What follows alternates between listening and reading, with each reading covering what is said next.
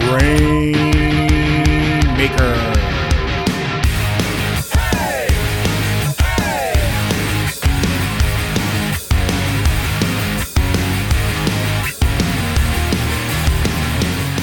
Welcome everyone to the Grainmaker Wrestling Podcast, a Prairie Proud wrestling podcast covering everything from Winnipeg to worldwide.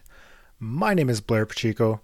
Now, currently, if you're listening to this, I'm still probably in British Columbia, but I wanted to make sure that I had something to share with the listeners of the Grainmaker Wrestling Podcast. So I figured with SummerSlam right around the corner, and in the same vein as the sort of lead up to WrestleMania, I figured what better time than now to do the Grainmaker Wrestling Podcast Top 10 Favorite SummerSlam Matches.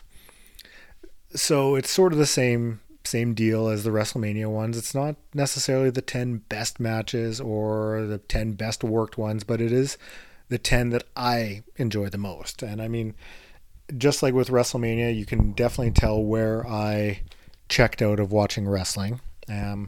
But there's still some really entertaining matches on here, and definitely ones that it might spur you to go back and rewatch some of them just to kind of relive through it. So I know when I was younger, I'm talking like elementary school aged, when I came home at the end of the year with a good report card, the sort of, thing my parents would always, be like, you've come home with a good report card, we'll rent SummerSlam for you. So I remember watching like 92 to 94 SummerSlams, the Wembley Stadium one. And I remember watching that and just being devastated that Bret lost the Intercontinental title to Bulldog.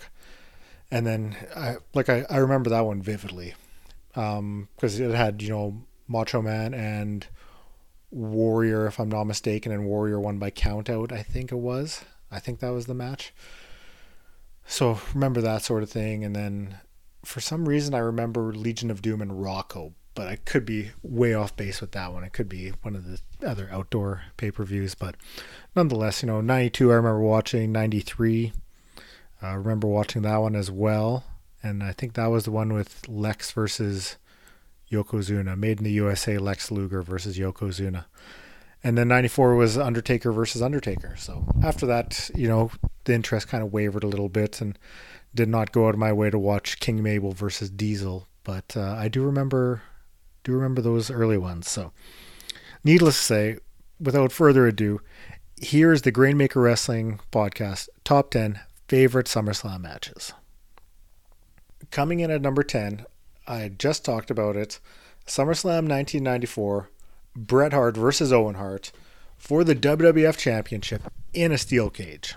Now, this was the old style steel cage, and I mean, if they were to do a retro Raw or retro-esque pay-per-view and they brought back that blue cage, I would check in immediately, because I thought it was something that definitely kept them different from everyone else, and it almost was synonymous with the old 80s and early 90s WWF wrestling, So you have Owen versus Bret, and the Hart family's at ringside. You can see Bruce there, British Bulldog. He's made his way back. He's there with his wife. Stu and Helen are there. Jim Neidhart's there. After Bret makes his way down to ringside, if you watch, he gives his glasses to a kid that Ross Hart is holding. I think it's Ross Hart. So you're watching this and you see the kid, and it's like, well, the kid's maybe 1 or 2 years old. And then 13 years later at Canadian Stampede, you saw Teddy Hart celebrating in the ring with the Hart family. So I don't know if it's true.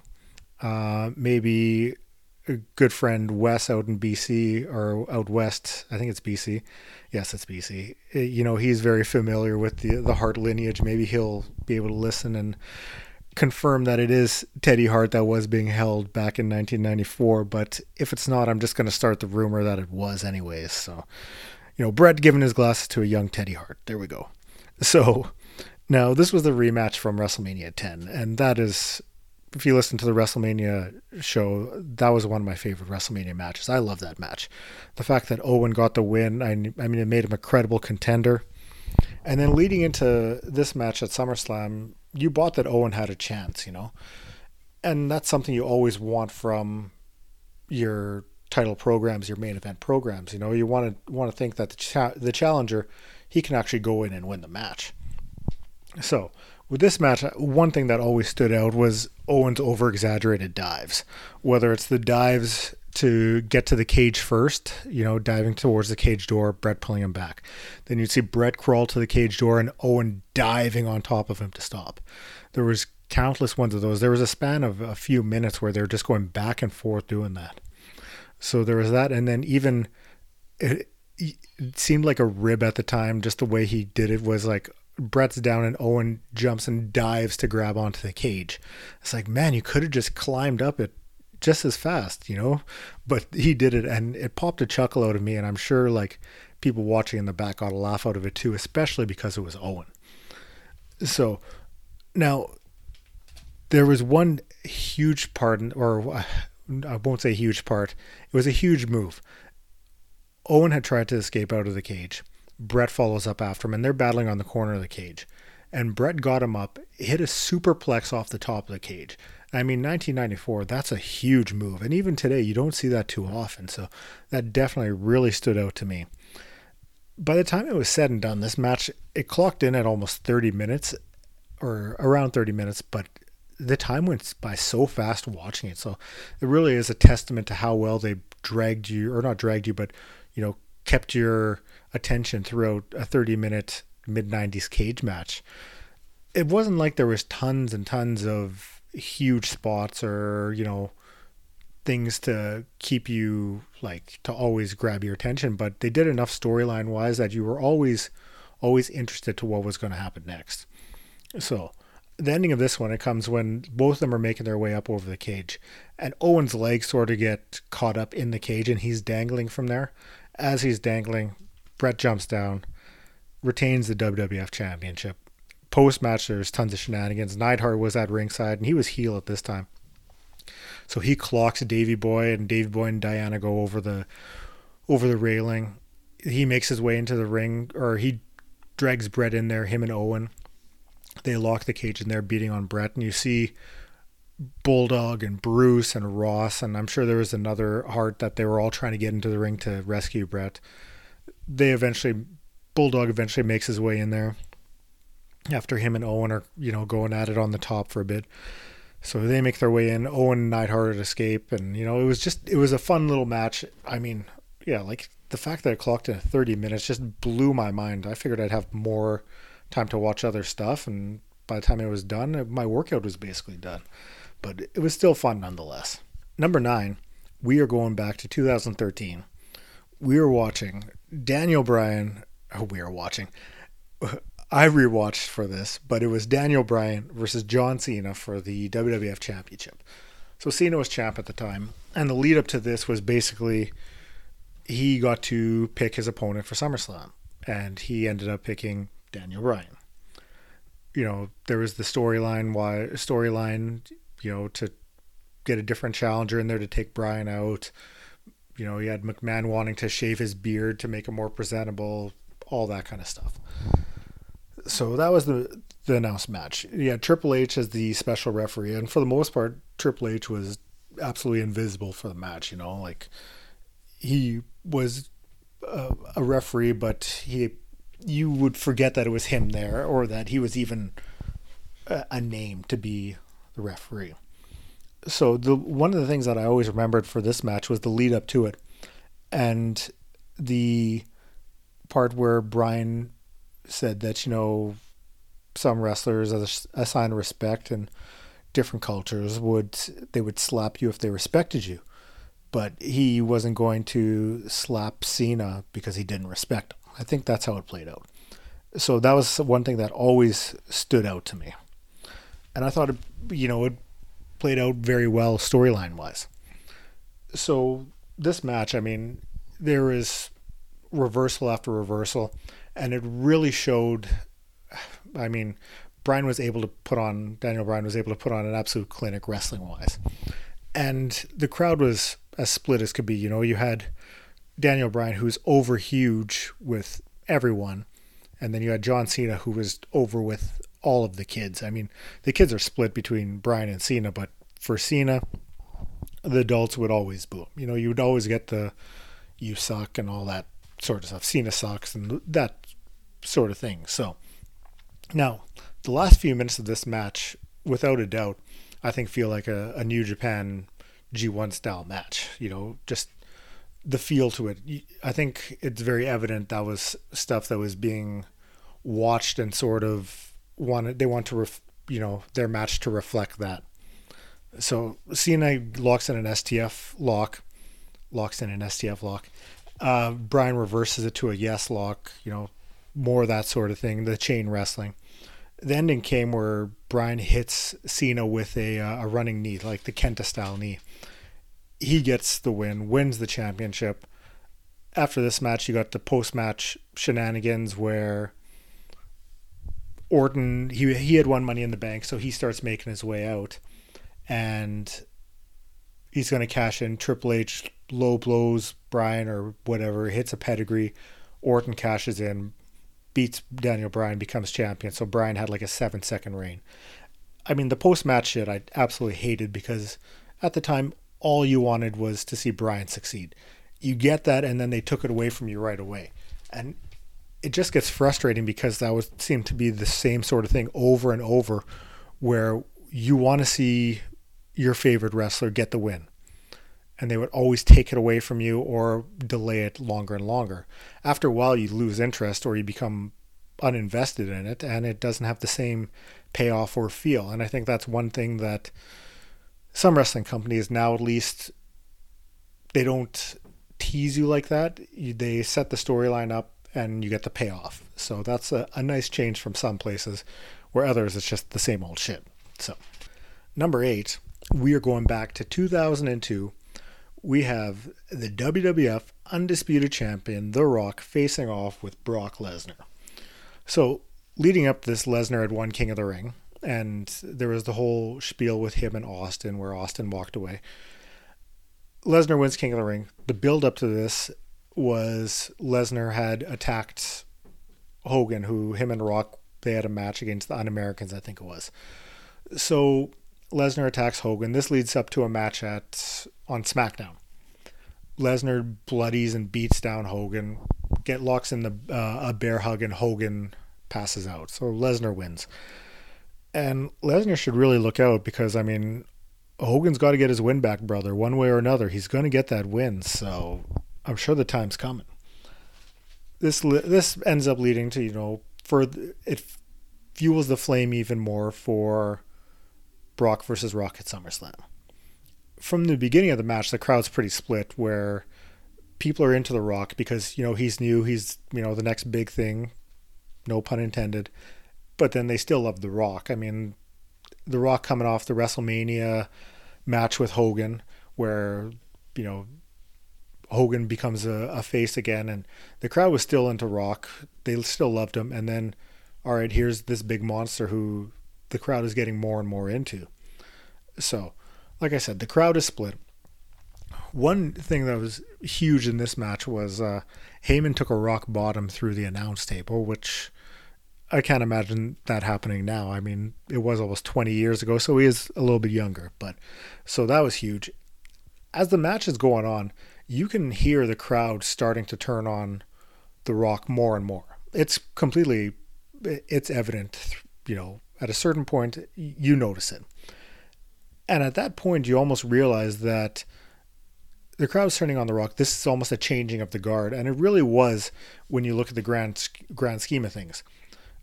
Brock is about to become champion. The crowd is into him. He's going to become the figure piece for WWF going forward. And I mean, he was for a few years and then ended up leaving. But he was the new face at that point, So it is very noticeable during this match. So Brock ends up winning with the F5. I forget what happened, what goes on post-match or post-storyline between these two. I know that I think Brock, this leads to his run on as the SmackDown champion, if I'm not mistaken. But at the time, I mean, this seemed like a huge match, and even rewatching it, it still has a big fight feel to it. I do wonder if, one day we might actually get a rematch for these two, because it's something that still could probably sell.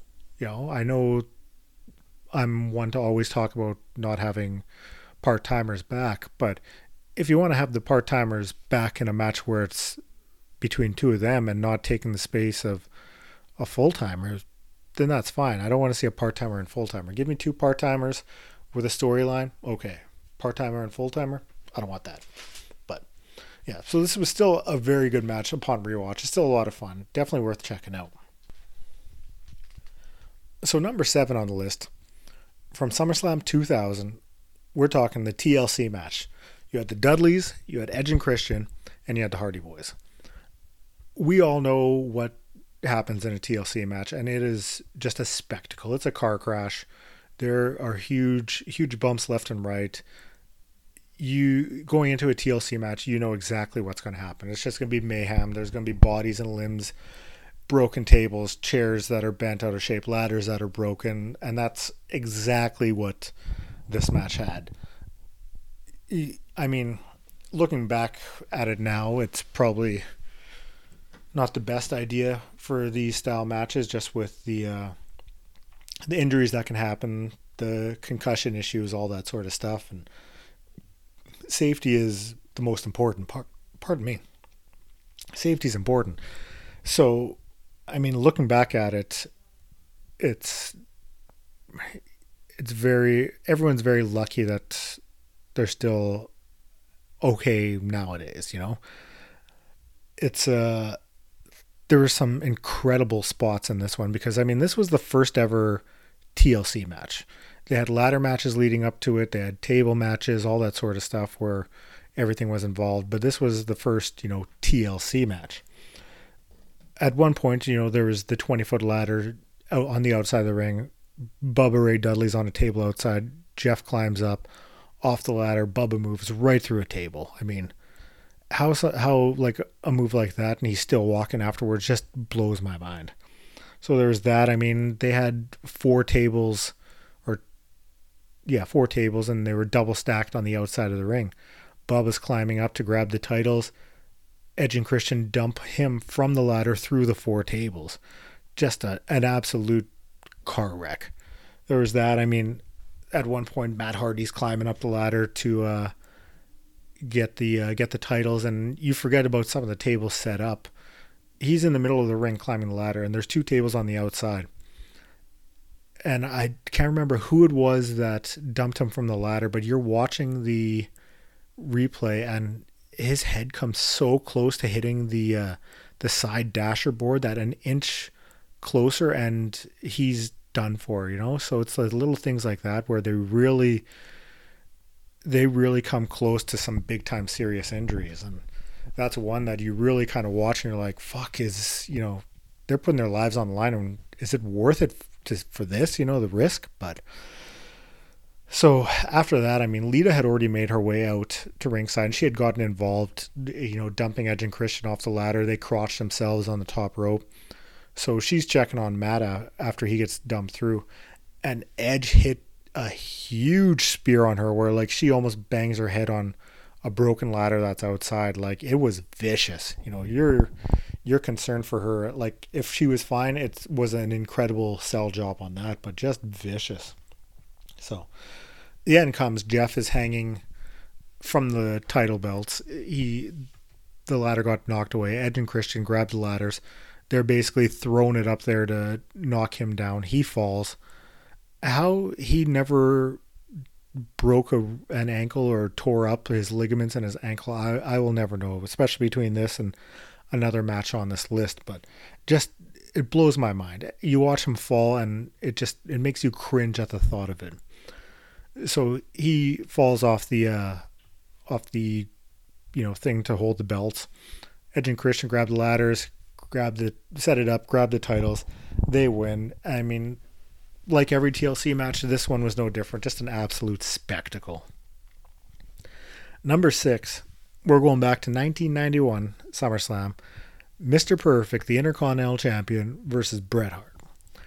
So I think everyone is familiar with this match, and I could go on and on relaying, giving a play-by-play of the match, but it is just an absolutely fantastic match with some really great wrestling. It's really a testament to how good both Mr. Perfect and Bret Hart were. It's a match that I think everyone looks back on as one of the best matches of the early 90s, especially in WWF in New York. It's one fans will always remember as a classic, and I think even to this day it still holds up. I mean, it does. It's when I rewatched it, I still enjoyed it just as much as I did back then. So this match, it was definitely a coming out party for Bret as a single star. This this match, it propelled him to the King of the Ring King of the Ring tournament that he won like a month later. A year later, he was basically WWF champion. I think a year and a few days. He won it from Ric Flair in Saskatoon. But this was the match. This was his coming out party, so to say. And Bret ends up getting the win with the sharpshooter. Mr. Perfect taps out.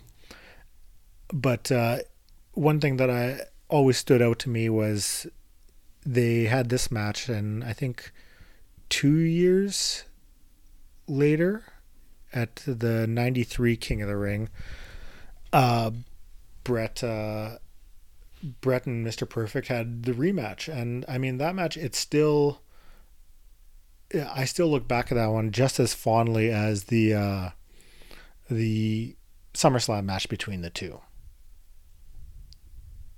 And I mean, I should clarify, the 91 King of the Ring, that one wasn't televised. It was done at like a house show or whatever, so it doesn't have the same sort of feel as the 93 one, but it's just, one of those things where it was a step where, they saw what they had in Bret and they were giving him more. They were giving him a bigger shot, a bigger chance, more accolades, that sort of thing. So I mean, he won the 91 King of the Ring, ended up winning 93 as well. 93 definitely helped push him even further into that superstar stratosphere. So, needless to say, if you're looking for a classic match to go back, give a rewatch, something from the early 90s, I mean, there's a lot of garbage out there, but this one definitely, it holds the test of time. It's still a lot of fun, and it's still just a classic match between two incredible technical wrestlers. So that's 10 through 5, or is that 5? 10 through 6. I will give an honorable mention to one match that I still really liked, but it didn't make the cut, which was from the 1990 SummerSlam between Mr. Perfect, actually, and Texas Tornado, Kerry Von Erich. I think what I liked about this match and what stood out to me was you had heard so much about Kerry Von Erich, with World Class Championship Wrestling, his feuds with Ric Flair, with Jerry Lawler. I mean, I remember reading the PWI magazines, and you're seeing all the stuff about Kerry Von Erich. So as soon as he makes his way to WWF finally, it's like, awesome. You've heard about this guy. You're finally getting to see him in action. And, as a kid growing up, it's exciting to see that sort of thing. So I still really liked it. And I mean, I was happy that he was able to become Intercontinental Champion and get that opportunity. So that one was definitely an honorable mention for myself. So now we're kicking off the top half. We're doing 5 through 1. Number 5, we are going back to SummerSlam 2001. We got a ladder match here between Rob Van Dam versus Jeff Hardy for the Hardcore Championship. So, I mean, leading up to this, in 2000 we had the TLC matches, but at this point you really didn't get tons of singles matches for ladder matches. And I mean, that's understandable. You have the tag team matches or the triple threats, and you have more guys, you're able to do more stuff with all of them. So, to have a singles ladder match then, and it's still as good as this one was, really says something for the wrestlers involved with it. Van Dam had just joined up with WWF a few months earlier. He was, a big part of the Invasion angle, and this was something that he was really coming into his own, and it became noticeable the more and more, he was a part of the company, especially those early months.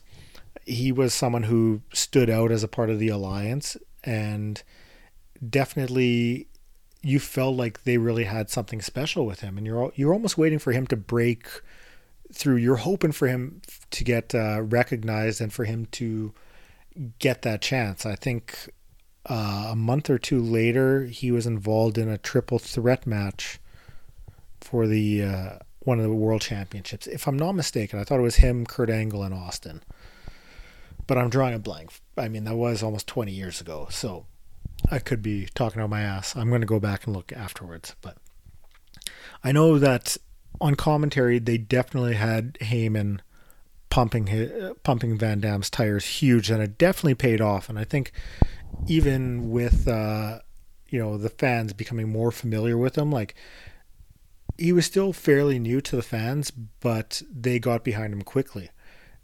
You have Heyman, who's on commentary, hyping this guy up as like, you know what, he is a big deal. He's huge. He is the whole fucking show. And they see this, they see the moveset, his high flying, his acrobatic, his kicks, all that sort of stuff, and they're getting invested. They're loving it. And I mean, I know, my first introduction to Van Damme was, you would, just like with ECW, I would hear about stuff growing up, and because it wasn't on TV here, all you're doing is reading the results on websites. And so I was familiar with him, but I'd never seen him wrestle. And then I remember, being given the tape of Living Dangerously 99, and you see him face off with Jerry Lynn, and he just blows you away. This guy's incredible. And there's nobody like him. And even to this day, I mean, there's guys who are similar, but I think he was definitely one of a kind. Also, no pun intended. So the fans gravitate towards Van Damme, and I mean, this match had a lot of fun reversals with the ladder, different uses of it. The way it was getting thrown up into body parts, or they were using it as a weapon in different ways that I think definitely stood out. So that was a lot of fun. It differentiates itself with that compared to other singles ladder matches. There weren't tons at that time to compare it to, like I said, but I think even nowadays, you notice if you go back and watch that, it definitely, it still holds up. And I think that there's a lot of ones that don't. So that's a testament, like I said, to these two as well. So Van Damme ends up getting the win. He wins the Hardcore Championship. That's his first championship in WWF. But hey, many more afterwards, as we all come to find out. Number 4, we're going back to SummerSlam 1997, Heart and Soul. And I rewatched this one the other morning. And I hadn't rewatched this since I originally watched it. And you know what? It's a lot of fun. I mean, 97 was a good period with, the Bret Hart sort of storyline. And I think it was one that it really allowed him to show different sides to himself. So in this match, Bret comes out first. He's the challenger. And what I think kind of plays in nicely, like as another layer to the storyline, was Hart's out first, but then the special referee, Shawn Michaels, he's out after Hart. Which kind of, it's like, well, why isn't Shawn out first, Bret's the wrestler, Shawn's the official, so you think, okay, so it just kind of adds another layer to Bret's dislike to Shawn. So from the get-go with this match, you can see the seeds planting for future feuds, because you have Bret and Taker in the match right now. You have the interactions between Bret and Shawn throughout, who already don't like each other. That's been played up in storyline and on TV leading up to this. And then you also have Shawn trying to be the official, getting in Undertaker's face about that. And it's like, it's building up to the future storyline between them, because they had their 2 matches at Ground Zero and then Hell in a Cell. So this match, you get Paul Bearer out there. He's being a part of the Kane is still alive storyline, and they even reference that on commentary. So he comes out, gets taken out by Undertaker. Later on, you have Brian Pillman and Owen Hart come out to help out with Bret. And you're watching this, and it clicked while I was watching, and I'm like, they bring Owen Hart out there, and a half hour earlier, he was involved in the match with Steve Austin. He almost paralyzes Austin, yet they're still dragging him out there to do this, angle. And it's like, you hear about the kind of person Owen was, and it must have been rough for him to still have to do that when he's got so much going on in his head just with his match with Austin. Like Austin was almost paralyzed, so I'm sure that's weighing on Owen's shoulders. And you see him get dragged out to do this, and you're like, what the fuck? So now we're all familiar with Bret's figure four around the ring post. And in this match, we actually saw a sharpshooter around the ring post. It wasn't locked in, perfectly, but it led to the closing angle, which I really liked and really enjoyed. So Bret has the sharpshooter locked on around the ring post. Shawn is on the outside. He's counting, the 5 count to break it up. He gets to 4 or whatever. Undertaker powers out and kind of shoves Bret off with his legs. Bret falls from the ring apron, knocks Shawn down. So Shawn's out. He's selling a knee injury. Bret grabs the chair and just absolutely waffles Taker with the chair shot. So he's down. Bret pins him. Then you see Shawn get into the ring. 1, 2, kicks out. And after this, Shawn gets up. He sees the chair, because the chair wasn't thrown right out the ringside. It was just in the corner. So he sees the chair and he starts confronting Bret about it. At this point, they're getting more involved, arguing and stuff. Shawn, he's yapping at Bret, and then all of a sudden you see Bret just spit on him and just hawks a loogie right on his face. So Shawn's pissed. He winds up, grabs with the chair, goes to hit Bret. Bret moves, clocks Taker. Taker's down. Bret pins him. Shawn has to count to 3. So you see him. He hops over. He's counting 1. And with each count on his way back up, he's looking at Bret like he has to do it, He's got to be impartial. 1, 2, 3. So Bret ends up winning the title after Shawn misses the chair shot. This furthers the Shawn Michaels Undertaker feud. And there was other little things during the match, like Shawn had kicked Owen and Pillman out of the ringside while Undertaker had a pin, and he's not paying attention, so he can't count 3 even though Taker had him. So there was little things like that, but that ending definitely further pushed the Shawn Taker feud. And I mean, it's still a fun match to go back and rewatch, especially knowing the whole context and how things play out. So, number 3, we're doing 2013 SummerSlam, Brock Lesnar versus CM Punk. Now, this is an absolutely incredible match. I mean, going in, that these two will have a good match, but I think nobody knew just how well this match would come across. The match was filled nonstop with just counters and reversals, and they were both able to show their wrestling and grappling skills, because both have participated in MMA, both have trained in all kinds of different stuff, whether it's jiu-jitsu, wrestling, submission work. So for them to relay that into a wrestling match, it definitely added another layer and another level to the match itself. There was one point where Punk had Lesnar up for a GTS. And this part it was so incredible, and it definitely stands out. So Punk has him up for a GTS. Lesnar escapes. After he escapes, he gets Punk in a Kimura, gets him down on the ground. After the Kimura, he has a locked on. Punk counters that, goes from armbar to a triangle. So he's got Lesnar locked in a triangle. His legs wrapped around his arm and neck. Lesnar lifts Punk up, drops him down with like the old Rampage Jackson powerbomb style.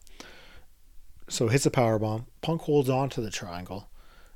Lesnar's close to tapping. Picks him up again. He has him up for a powerbomb. Delivers a running powerbomb. That couple of minutes there, it was just fantastic. You know, it was incredible work. The reversals, the way they were able to mix the grappling into it, I thought it was just fantastic.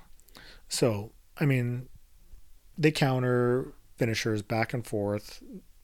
Lesnar ends up 2 chair shots on Punk, hits an F5. He gets the win. Punk was only with WWF for a few months more after this, if I'm not mistaken, because I think he left in 2014 after Royal Rumble. So, I mean, he was over huge during his championship reign. After this match, it seemed like he was over even more than that. You know, like the crowd was still invested and still loving him, even though he was on the losing end of everything. So that definitely speaks a lot to the kind of, you know, how much people love CM Punk. So, number 2, there aren't tons of more recent matches on this list, but this is one. I think it's only, 5 years ago. So number 2 is 2016, AJ Styles versus John Cena. I had popped this one on, and one thing that stood out to me right away was the commentary, because Mauro Ranallo was on it. And I forgot Mauro had a stint on the SmackDown announcing. So he was on there with JBL and David Otunga. I think David Otunga is kind of underrated because he was very good on this. I know he doesn't get a lot of love or appreciation, but he still did a very good job. So the crowd for this is absolutely hot. They were on fire for this. AJ had come into the promotion a few months earlier at Royal Rumble, so they're invested in him. He had been associated with the Bullet, or with the club, so his friends from the Bullet Club, Gallows and Anderson, fans are into that, and just the fans, just overall, they just like AJ. He's someone new. His moveset is incredible, and it's different. So that alone, I think people are into. So there were near falls early, and you almost thought it was going to be a shorter match with the style they were going. One thing that I loved was Styles. He hit a Styles clash on Cena. Cena kicks out. But I think because you don't see them that often, that it's, when you do see it, you're like, oh, fuck yeah, because you know how powerful of a finishing move it is. So there's a Styles clash, kick out. Cena had him up for the attitude adjustment. Styles kicks out. Styles actually got Cena up. It was a torture rack, and then spun him out into a power bomb, which looked really, really good. So there was that. And then at one point, Cena hit a code red on Styles.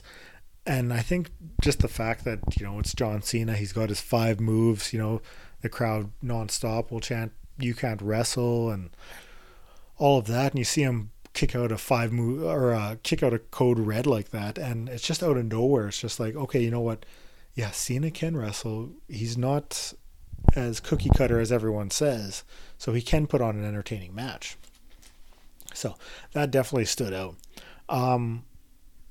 Styles had Cena up, and he hit an Oshigoroshi, and so Moro's announcing, and you know how Moro is. He's very knowledgeable about everything, and he also loves his pop culture references. And I like Moro. I think he's a great announcer, and I like when he's calling matches. So he goes for an Oshigoroshi, and Moro is about to explain the move. He calls it, and he's like about to explain, and then JBL cuts him off right there. And I don't know if it was someone who got into his headset or what, but instead of allowing Moro to, talk about the move, you hear him say, oh, beat up John Cena, or whatever AJ was going on about at that time, like, oh, they're beating up John Cena, this and that. And it's just like, well, you know what? I don't need that. I want to hear about the move. Give an explanation, what it's called, who else has used it that isn't around, and I know that's one thing that AEW, they'll give explanations about stuff. Like Excalibur is very knowledgeable, and he'll explain stuff, and I like that. So I'm rewatching this, and he cuts him off, and I'm just like, oh, it's just sad, especially when you hear about all the shit that Morrow had to deal with the bullying and all that crap. So I can only imagine what it was like for him, you know. So to hear that, and it's deflating as a fan who's, you know, wants to learn and, you know, is into that sort of thing. So Styles, he hits another Styles clash. The springboard elbow gets the win. And I mean, this is just an all around incredible match. It's a lot of fun. And I know since then there has been tons to write home about, but I think Styles and Cena, they definitely work incredibly well together. And this match, it holds up. It's a very entertaining match. And I think it's one that definitely doesn't get a lot of love, doesn't get a lot of appreciation. It kind of just gets forgotten about. So if you have time, definitely check that one out and let me know your thoughts on that one. I want to know if you think it still holds up, if you're a fan of it, or just your overall thoughts on the feud in general. So the number one match on the Grainmaker Wrestling Podcast, top 10 SummerSlam favorite matches. 2014, we're doing Brock Lesnar versus the WWE Champion, John Cena. This match is one of my all-time favorite matches throughout every promotion, throughout all the years. I love this match. It's one I can go back and rewatch over and over, and I mean I do. I'll watch it a couple times throughout the year. Rewatching it for this, I mean, I still loved it watching it now than just as I did, you know, 7 years ago. So someone, when talking about this matchup, they refer to it as the death of Superman. And I think that is the perfect sort of tagline for this match, because when you watch it, everyone always would, you know, refer to Cena as Superman. So, or a Superman-esque. And in this match, I mean, it starts off, you know, Cena, a house of fire to start, you know, trying to get the early advantage. And we're only, you know, not even a minute in, and Lesnar gets him up and hits an F5. And at that point, the crowd just all of a sudden does the holy shit, you know, they're on their feet. It's only a 2 count, but still, they're watching something that only a minute in, and it's different than what they've come to expect with Cena matches. The look on Lesnar's face after the kick out, where he's just got that big shit-eating grin on his face, and Heyman's, you know, smiling ear to ear too. It's almost you know, a telltale of what's more to come throughout the match, you know. So we all know, if you're familiar with New York at all, this match and what it entails. It's basically Lesnar suplexing Cena for 17 minutes. I don't know just how many suplexes he lands in there. It's got to be about, you know, anywhere from, you know, 18 to 24, I'll say. But it's one after another. And I mean, you have German suplexes, and it's the belly to belly, belly to back, all kinds. And even while this is all going on, you have Lesnar just talking incredible amounts of shit to Cena, you know, just trash talking him nonstop. Rewatching it, I had forgotten about it, but this was the match where there was, you know, the Let's Go Cena kit, where he was the only person chanting Let's Go Cena. It's just a little squeaky voice, and the match is going on, and all you hear is the Let's Go Cena. And it stood out at the time, and even now, you know, like, you kind of laugh to yourself hearing it, because he's just like every other, you know, younger fan, deeply invested in Cena. So you hear that, and it just kind of makes you smile, you know, just how much younger fans love Cena. So the crowd, you know, for the most part, is firmly behind Lesnar. At one point, Cena, he counters an F5, hits an attitude adjustment. I think at this point, it was just like, even though Lesnar's been in control, you still think that, okay, here's where Cena's going to come back now. He's going to get this is going to be a turning of the tides. He's coming back now. He's going to get his win, because it's what we're all used to. So he counters it. Lesnar kicks out, and after that, Lesnar still goes on the offense. So it's you almost do a, okay, hold on a minute. You're not used to this. You're used to Cena getting the heat afterwards and leading to eventual win. After that, I mean, you're seeing more German suplexes. Just, I think that he hit like 7 in a row at one point. So Cena ends up going back to locks in an STF. Lesnar overpowers out of it. Just ground and pound on Cena. Gets him up. Hits an F5. Gets the win. Wins the championship.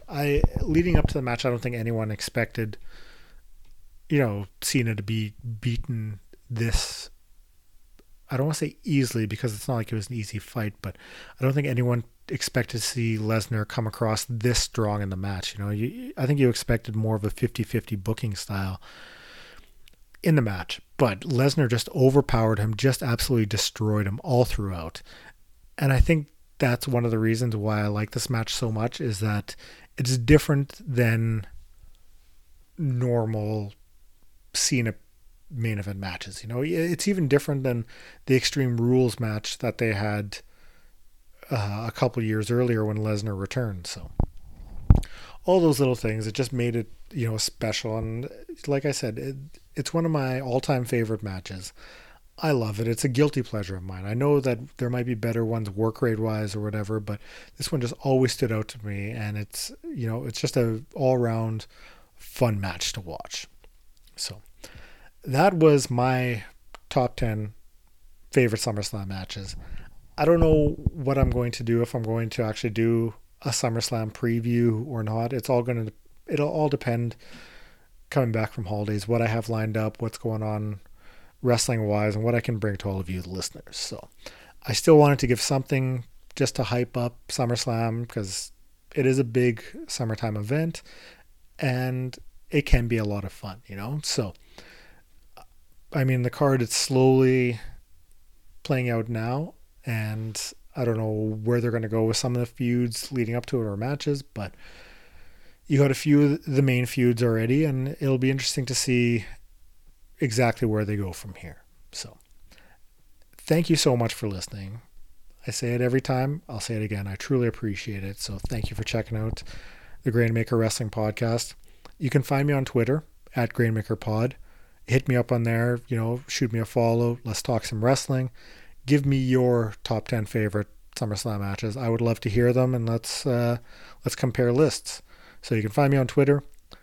Email grainmakerpodcast@gmail.com. You can find me there. On either of the platforms, if there's a topic you want me to go on about, or a guest you would like me to have on to talk wrestling, definitely let me know. I will do my best to get them on the show. I'm up on Apple Podcasts or Spotify Podcasts. If you could rate or review, share it to someone you think might enjoy the podcast, I would truly appreciate that. So thank you so much for listening to the podcast. Have a good one.